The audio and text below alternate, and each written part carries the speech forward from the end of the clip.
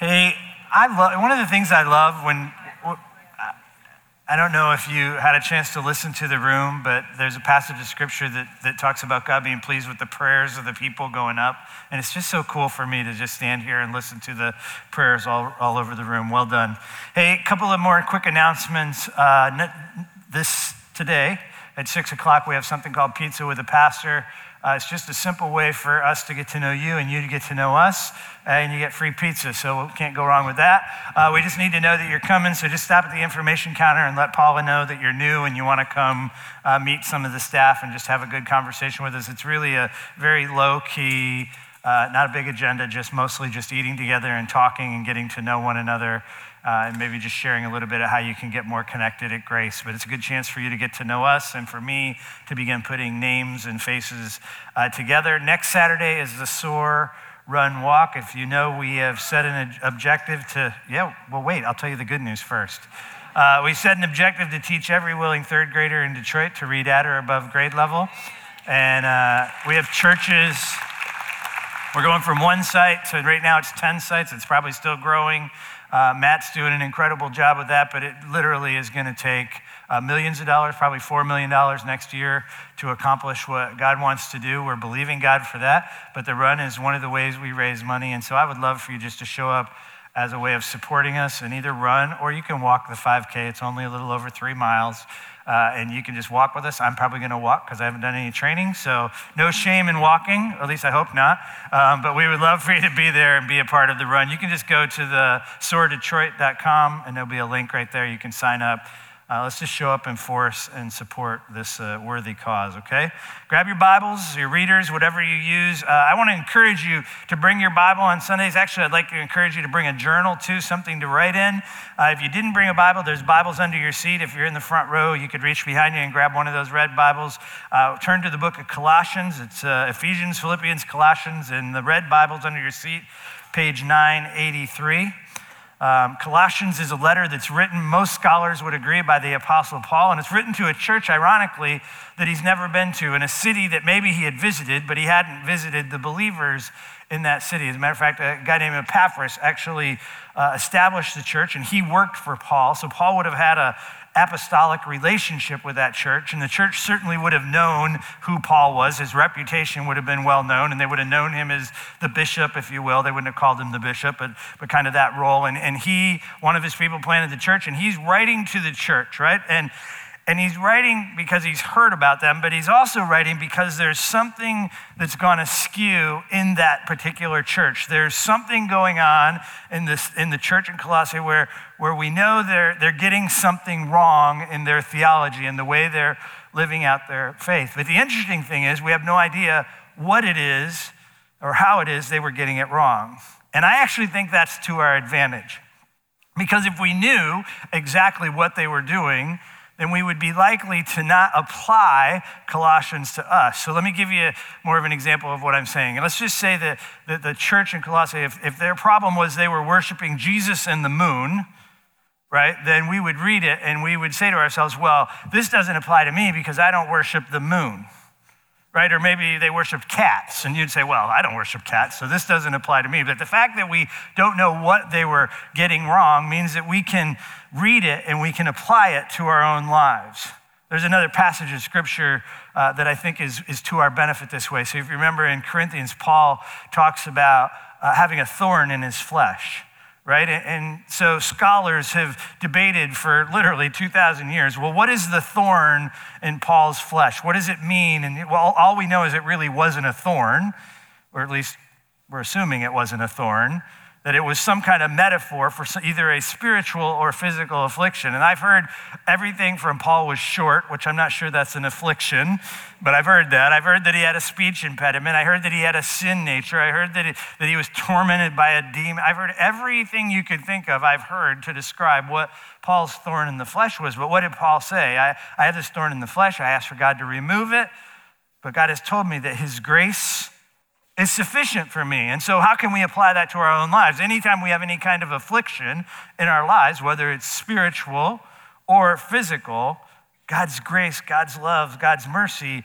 is sufficient to carry us through. And if we'd have known exactly what Paul's problem was, then we'd be more likely to say, well, yeah, but that's not what I'm dealing with, right? And the same is true for this church in Colossae. They're getting something wrong. And what I want you to hear is that on one level or another, we all get it wrong.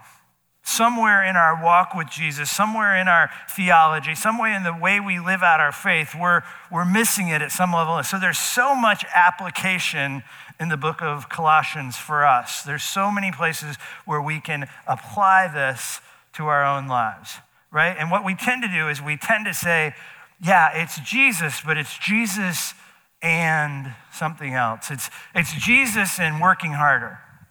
Right? It's Jesus and following all the rules. It's Jesus and a little bit of luck, right? It's Jesus and maybe astrology. Like we all have a way of doing something. It's called syncretism. We take two different belief systems and we merge them together. And what I want you to hear, and when I say we, I mean we, I'm part of we, all have a tendency to add to Jesus.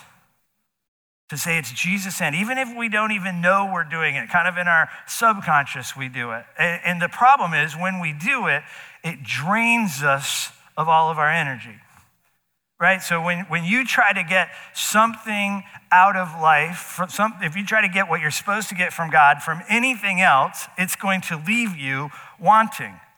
Right? It's going to leave you tired and it's going to leave you exhausted. So as we move into a series called Enough Enough, part of what I want you to see and part of what we're going to see as we study the book of Colossians is that Jesus is enough. And anytime we lean into other things to get what we need other than Jesus, that it will leave us wanting, it will leave us tired, it will leave us weary, but Jesus is enough. So that's kind of the overarching message of Colossians that we need to sink into. Right? Many of us in the room are weary and we're tired, and it's because we've been trying to get from something or someone what we're supposed to get from Jesus. Right? Okay. So the letter is written to us for the express purpose of getting our priorities in order. Okay, that's what Colossians is all about. It's a letter written to help you, to help me, to help the church in Colossae get their priorities straight. Okay, so we're going to read Colossians 1, verses 1 through 14. It says, Paul, an apostle of Christ Jesus, by the will of God, and Timothy, our brother, to the saints and the faithful brothers in Christ in Colossae. Grace to you and peace from God our Father. We always thank God the Father, our Lord Jesus Christ, when we pray for you, since we heard of your faith in Christ Jesus and of the love that you have for all of the saints because of the hope laid up for you in heaven. Of this you have heard before in the word of truth, the gospel, which has come to you, and is indeed the whole world that is bearing fruit and increasing, and it also does among you, since the day you've heard it and understood the grace of God and truth. Just as you learned from Epaphras, our beloved fellow servant, he is a faithful minister of Christ on your behalf, and he has made known to us your love in the Spirit. And so, from the day we heard, we have not ceased praying for you, asking that you may be filled with the knowledge of his will and all spiritual wisdom and understanding, so as to walk in a manner that's worthy of the Lord, fully pleasing to him, bearing fruit in every good work and increasing in the knowledge of God, being strengthened with all power according to his glorious might, for all endurance and patience with joy, giving thanks to the Father who has qualified you to share in the inheritance of the saints in light. Verse 13 says, he has delivered us from the dominion of darkness and transferred us to the kingdom of his beloved Son, in whom we have redemption for the forgiveness of sins. Good news, right? Let me pray for us. Lord, thank you for the word of God. Thank you for this incredible letter. Thank you for the journey that you have set us on over the next 10 weeks to study this beautiful letter. I just pray that you would stir in our hearts a desire to be here, to learn, to absorb all that you have for us in the letter written to the church in Colossae. When we just have a hungry desire for more understanding of who you are and all that you've done for us, that you have delivered us, you have forgiven us through your Son. Pray that as I talk this morning, that whatever I say that's of you would bear fruit, that it would just land in fertile soil, and anything I say that's not of you would just fall away. In Jesus' name, amen. So what we have here in these opening 14 verses is we have basically an introduction, a salutation, if you will, and we have a prayer. And it's really the prayer that we're going to spend the bulk of our time on. But what Paul is saying to the church is he's saying in the opening verses, we've heard of your faith in Christ Jesus and the love that you have for all of the saints. Now, in this case, the saints isn't those pillars of faith that have gone before and have passed away. He's not talking about the Mother Teresas of the world. What he's talking about is all of the believers. When you see saints in the Bible, more often than not, it's talking about all of the believers. Did you know you're a saint? Yes.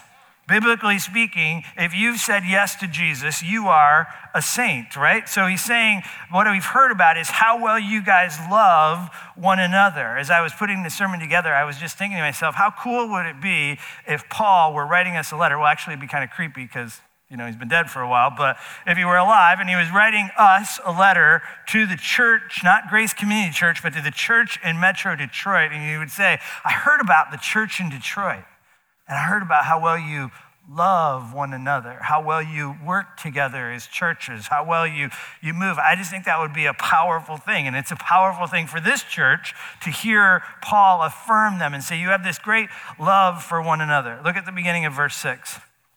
It says, of this you have heard before the word of the truth, the gospel which has come to you. And what he's saying is, I've heard that you love one another, and I want to remind you, I want to remind you of the gospel.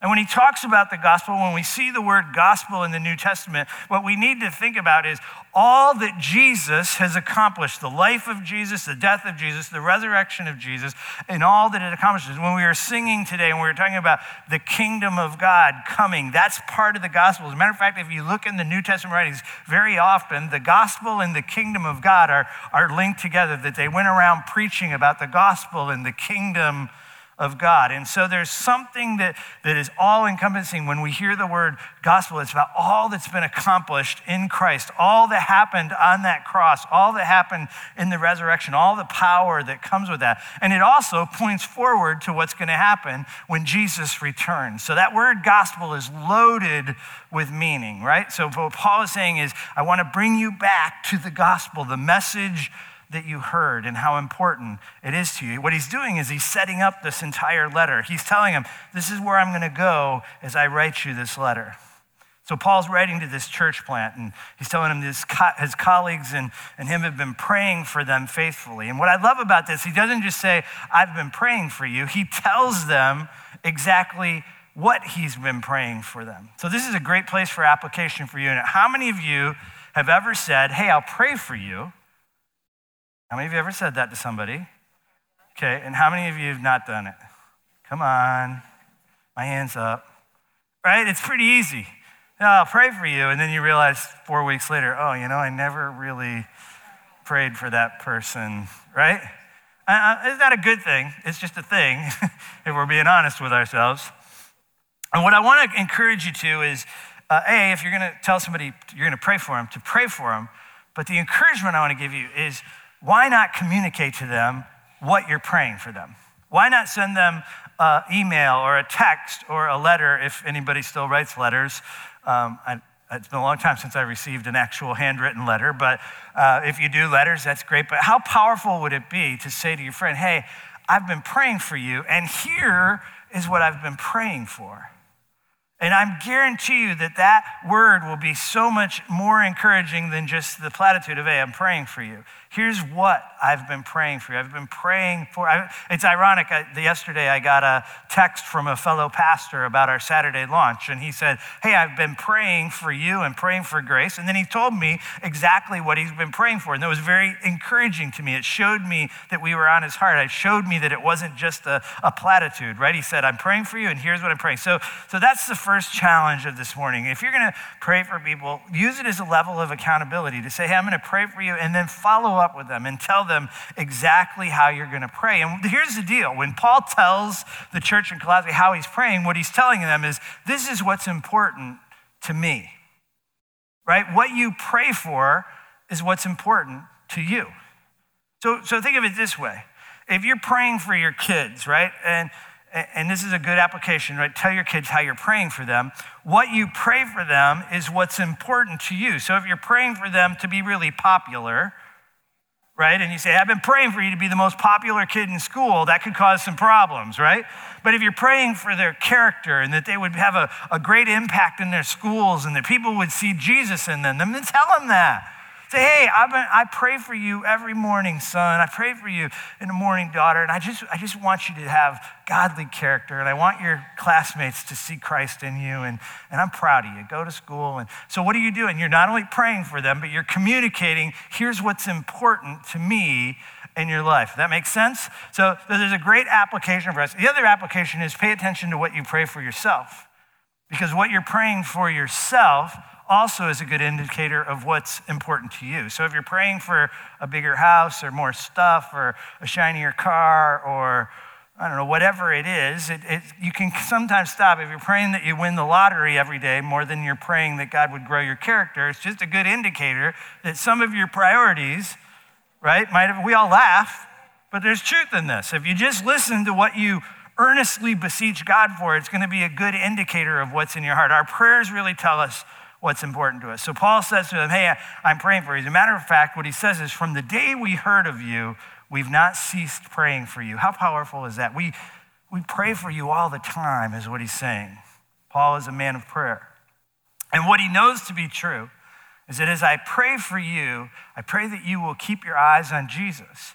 And as you keep your eyes on Jesus, as you keep your focus on Jesus, there are going to be these outcomes that come from it. So he prays for the outcomes in his prayer. And we're just going to walk through 7 outcomes when you put Jesus first in your life. And you see all 7 of these in Paul's prayer. And Paul knows, so he tells them, remember the gospel. And I pray that as you remember the gospel, these outcomes will be true of you. So John's going to help me to use kind of a graphic illustration of the 7 outcomes. And just as a way of true confession, this is sort of a puzzle that you'll see come together. And I tried to put it together yesterday morning. Then I had to call John and said, I can't put this thing together. I guess that's why they call it a puzzle. So John is going to help me assemble it to save me some embarrassment. So the first outcome, look at verse 9. Verse 9 says that you will be filled with the knowledge of his will and all spiritual wisdom and understanding. So the first outcome is that you would be discerning. And the idea of discerning here is different than just discerning general things in life. The discernment in this case is that you would know the will of God in your life. So it says that you would have a clear understanding. Look at the passage. Filled with the knowledge of his will, spiritual wisdom and understanding. This is the idea of knowing what God wants you to do. This is the idea of having some type of understanding of what God has called you to do, what God has made you to do, what God has equipped you to do. It's a beautiful picture of living out Ephesians 2:10. And I know I say Ephesians 2:10 a lot here. It's one of the core verses that we operate on as a church, but it says that you are God's workmanship created in Christ Jesus to do a good work that God created in advance for you to do. And the discernment is knowing what is that good work that God created in advance for me to do. And what I want you to hear is it's way more than your job. It's how you move towards and serve your family. It's how you move towards and serve your community, your neighborhood. It's how you move and serve within your church. It's this understanding that here are my gifts, here are my talents, here's all the things that God has given me, and how do I leverage them and do the very thing that God wants me to do. So the first thing that comes as we put our focus on Jesus, as we become discerning. The second thing that we see in this prayer, and it's in verse 10, is that we are faithful, right? So what does he say? Look at verse 10. It says, as to walk in a manner worthy of the Lord, fully pleasing to him.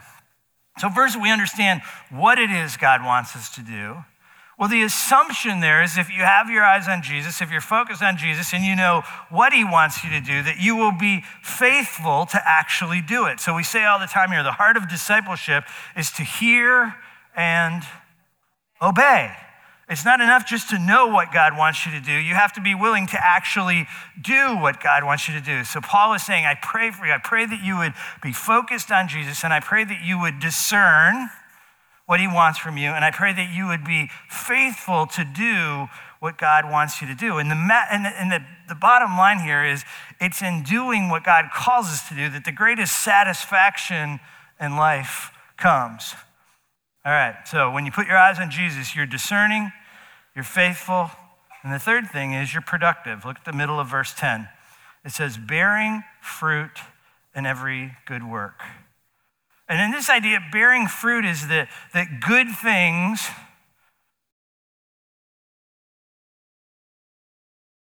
complicated, isn't it? No, not like that. I'm just kidding. I have no idea where it goes.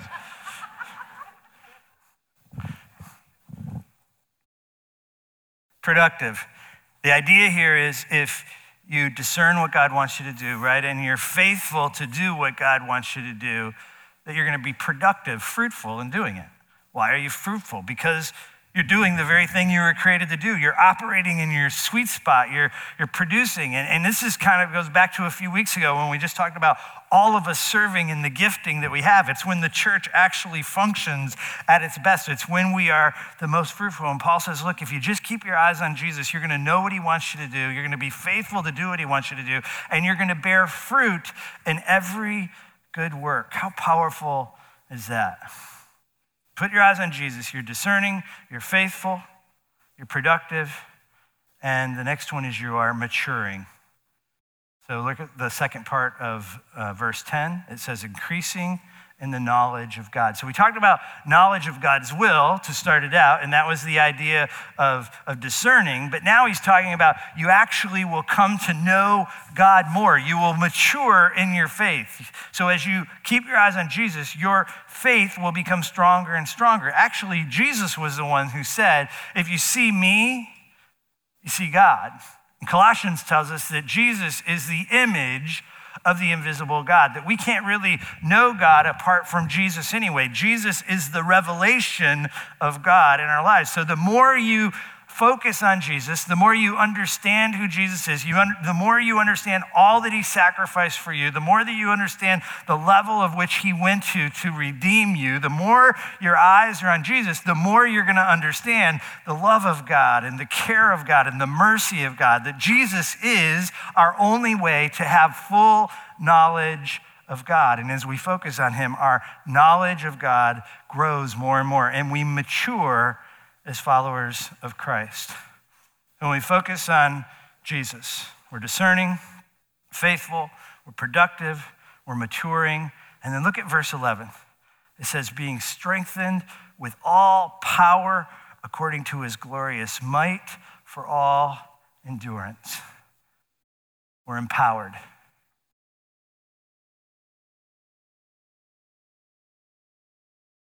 Spin it this way. Thanks.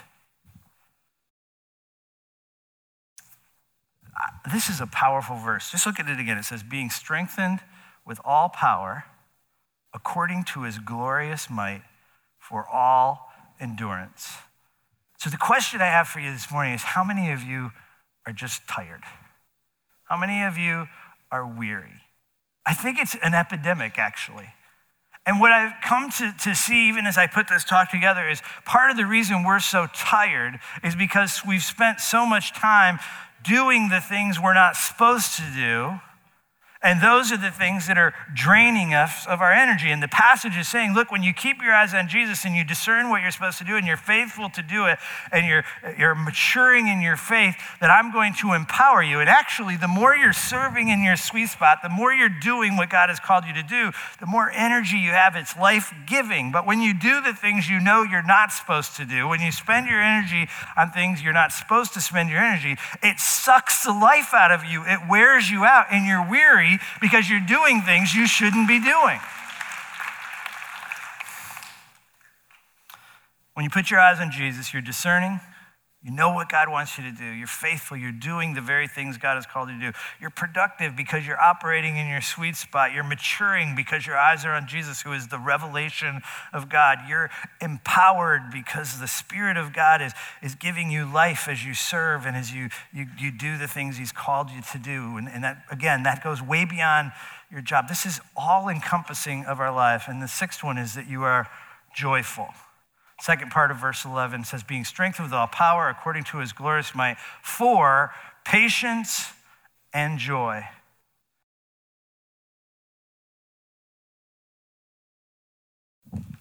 You really should have seen me here. Which way are we going this time? This way? I was up on the stage yesterday morning, and I could not for the life of me put this puzzle together. Help. So funny. Every time I built it, there was a hole somewhere. I was like, I don't get it. I'm not a good puzzle builder, obviously. Might be a testament to my IQ, I'm not sure. But anyway, joyful. I have been on a journey, actually since the Lenten season. I really felt like God laid it on my heart that I needed to be more joyful. That what I would really want from you is to see joy in me. That I would like, if people were to describe Doug, that they would say, man, he is just a joyful guy. And I don't think that's the truth. I don't think that's how people describe me. Serious, sometimes stoic. I get lots of words, but joyful is almost never one of them. But I want to be. I want to be joyful. And I want the joy of the Lord to be my strength. And I want you to see joy in me. And I want the joy that you see to be very contagious. And I want you to and I think inside I am joyful. Meg sometimes says, I say, I'm joyful. And she says, you should tell your face, right? Like, I get that. I get it. So, but here's what I'm learning. When this is just, if this makes you nervous, I'm sorry. I'm just a guy trying to figure out how to walk with Jesus just like you are. When I try to get anything from someone or something that I am supposed to get from Jesus, it steals my joy. And I find myself doing it. And what God is bringing me back to is, you want to be joyful? Put your eyes on me. You want to be joyful? Follow me and nothing else. Don't elevate those other things. We do it all the time as followers of Christ, and it robs us and it steals us of our joy. Imagine if Grace was just known as a church full of joyful people. How contagious that would be. All right.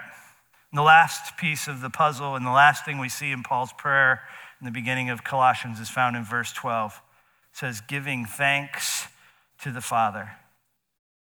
The fact of the matter is, it's that way. Special round of applause for John Jackson.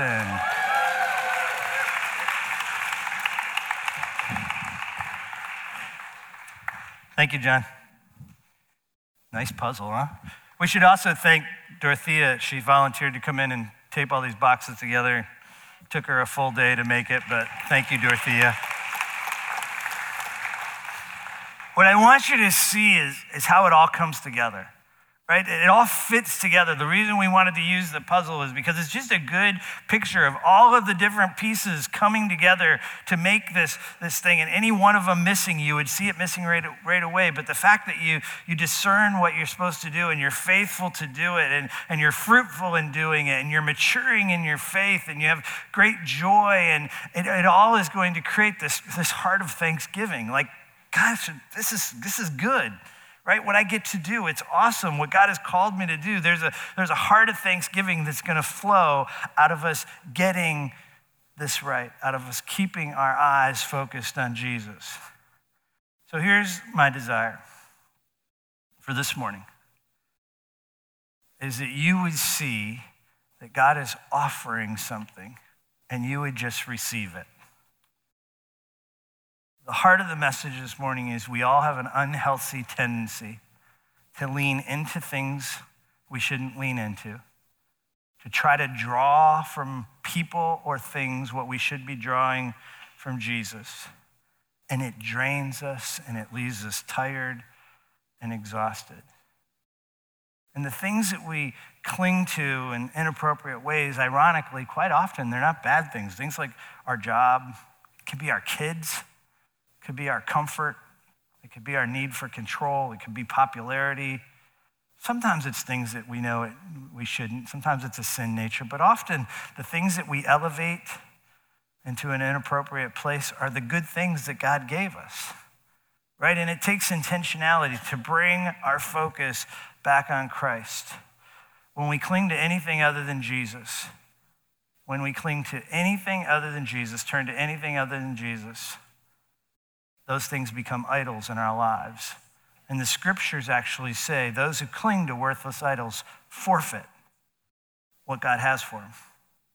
So God has all this for you, but it's the idols of our lives that keep us from taking hold of it. Right? It's those things that we've elevated. Those who cling to worthless idols forfeit the very grace that God has for them. Research is pretty clear. It shows that depression, exhaustion, and anxiety are at an all-time high in the United States. Right? People are crying out. People are screaming, enough is enough. They are exhausted and tired. And I believe that Jesus is standing at the door and he's knocking and he's just saying, I have peace for you. I have what you need. In Christ, you have everything you need. Right? It's a beautiful picture. Jesus says, hey, all you guys who are weary and tired, all of you who are heavy burdened, come to me and I will give you rest. He says, in me, you will find rest for your soul. So John's going to come up, and I asked him to come up and sing the song that we sang during baptism. I love the song. It's a new song for us, and I want you to learn it because we're going to continue to do this song. But I just want us to sing it as a declaration.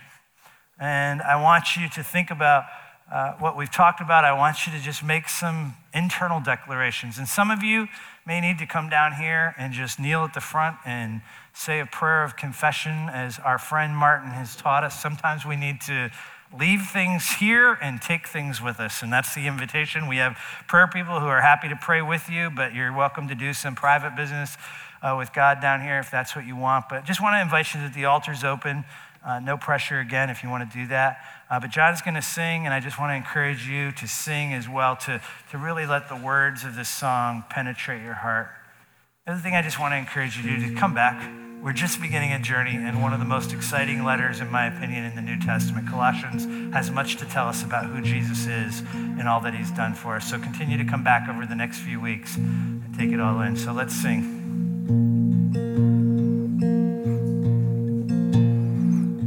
You're my constant in the chaos.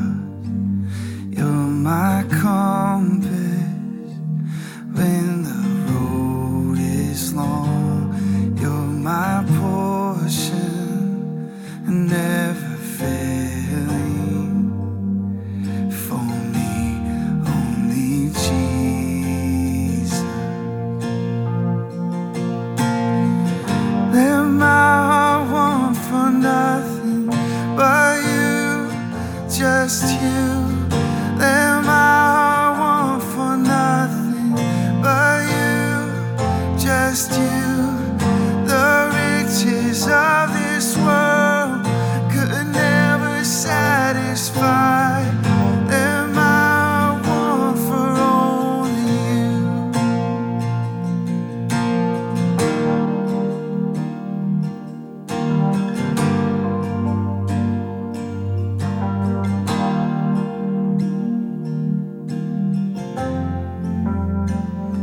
You're my center, should I wander? You're my future, and you redeem my past every moment, and then forever. For me, only Jesus. For me, only Jesus.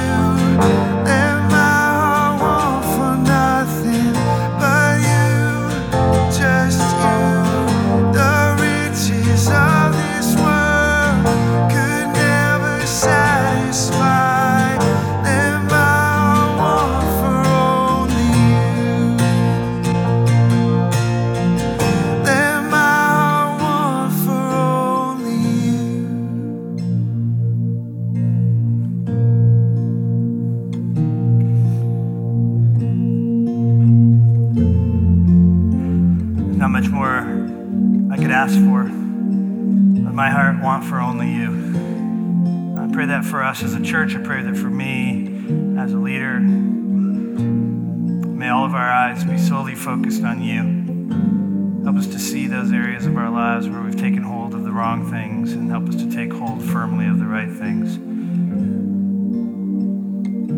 Thank you for the gift of community. Thank you for all the work that you're doing in the hearts of the people right now. I just pray for each person down here, those in their seats who are doing some work with you as well. We just pray for them. And we ask all this in the mighty name of Jesus. We ask that you would do more than we could ask, think, or imagine, according to the power of the Spirit that's at work within us. In Jesus' name, amen. You're welcome to stay down here if you want to continue to pray. We have a surprise for you. There's food in the lobby.